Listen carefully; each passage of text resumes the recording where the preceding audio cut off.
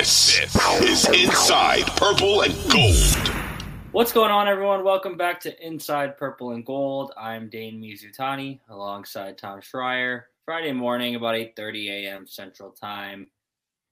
Late night last night with the NFL draft. Vikings pick at number 23.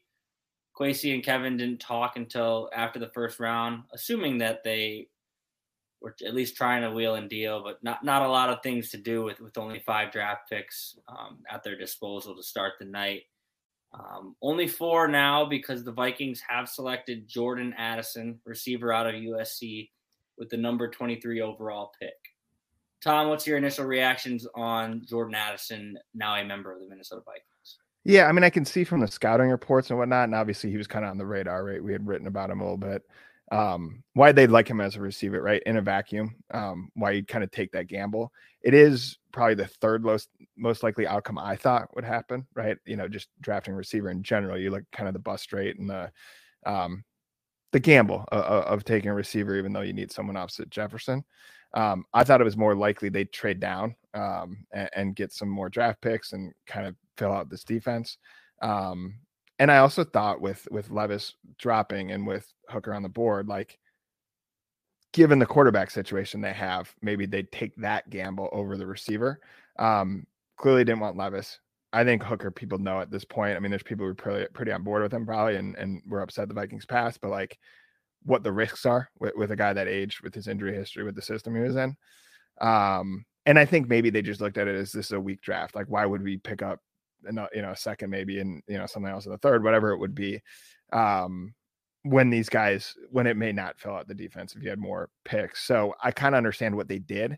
I was just a little surprised. I was kind of waiting for them to trade down once it became clear they weren't interested in Levis, and it didn't seem like they wanted Hooker either.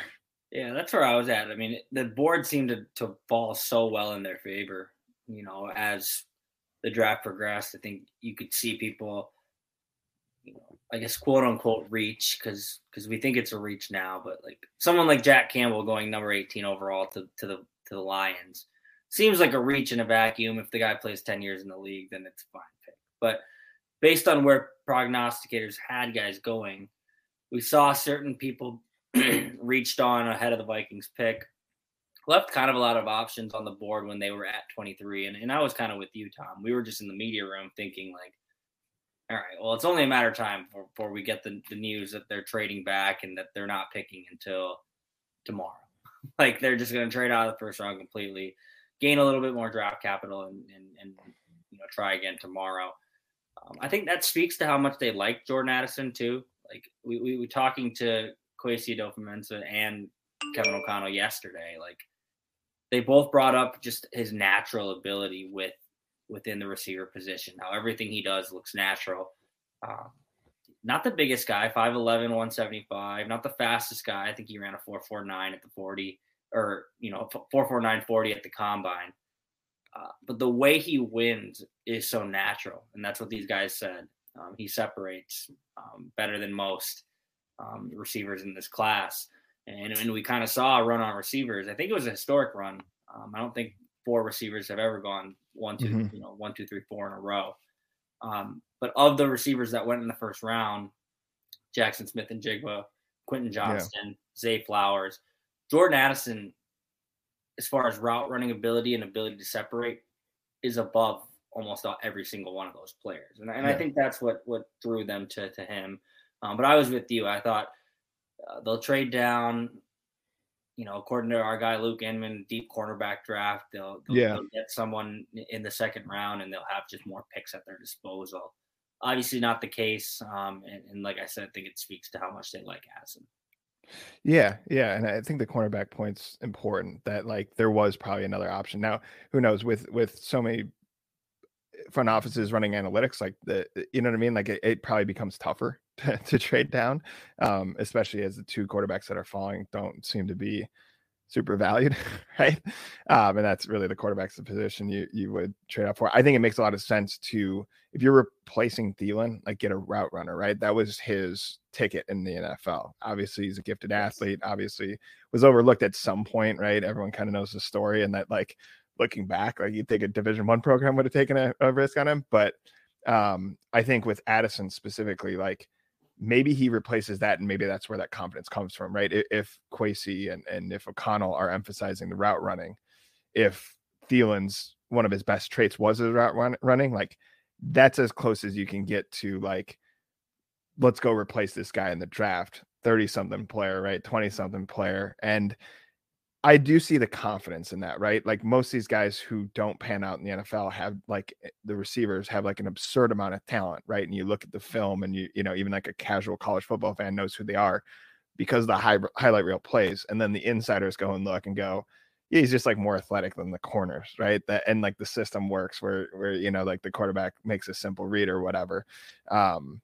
Assuming this guy is as good, this Addison is as good a route runner as like he's purported to be, like it is probably the trait to gamble on, right? That like I think that does translate to the NFL where athleticism does. It's just he's playing in an entirely different league, like better corners, better safeties, more complex defenses, all that stuff.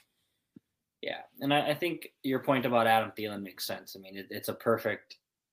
If you were to just create a player in a lab that would slide alongside Justin Jefferson, yeah, it would look a lot like Jordan Addison. They need someone who can kind of occupy the areas of the field that are left open when teams sell out to take away Justin Jefferson. We've seen that, right? Like in the past couple of years, as Justin Jefferson has started to rise, as Adam Thielen has kind of started to fall, like teams are doubling JJ and saying anybody else beat us. And a lot of times last year, the Vikings had trouble with that before, you know, they went out and acquired TJ Hawkinson at the trade deadline. And I still think even with taking Addison number 23, like TJ Hawkinson's probably your number 2 pass catcher next year. But this just gives you more options down the road, places and areas within kind of roster construction to grow. And like you still have KJ Osborne. He's a good receiver. But he's pending free agent next year. You know, some people feel he's better suited kind of in the role he's in now. And now you're not asking him to play above himself, but you know, he was a productive receiver as a number 3 guy last year.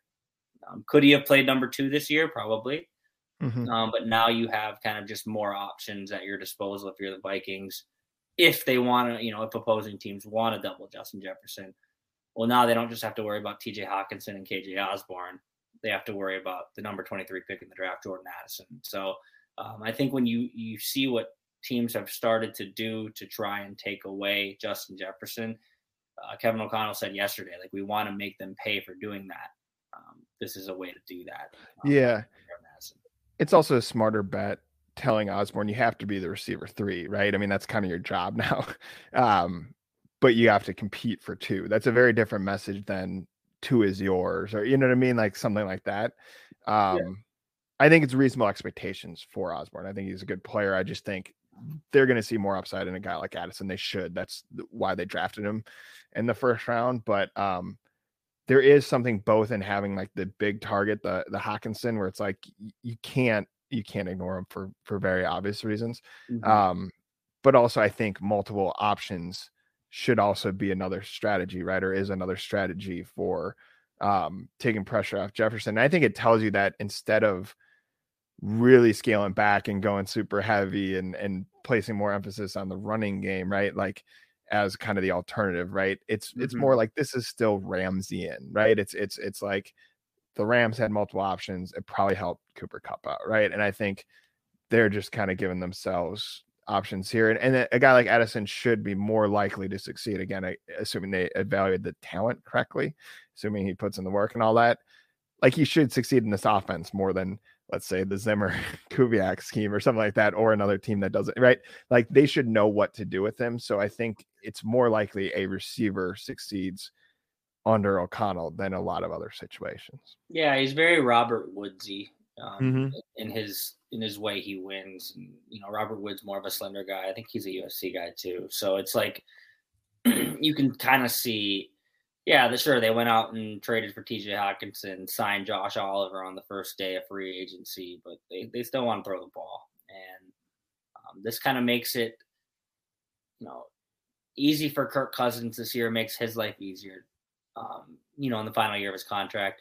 I also think it makes whoever is the heir apparent down the road's life easier. As they try and, if it's a rookie quarterback acclimating to the NFL, having Justin Jefferson and Jordan Addison makes things a little bit easier. Maybe you draft a rookie quarterback next year and you're not ready for that guy to start right away. So you get a bridge guy.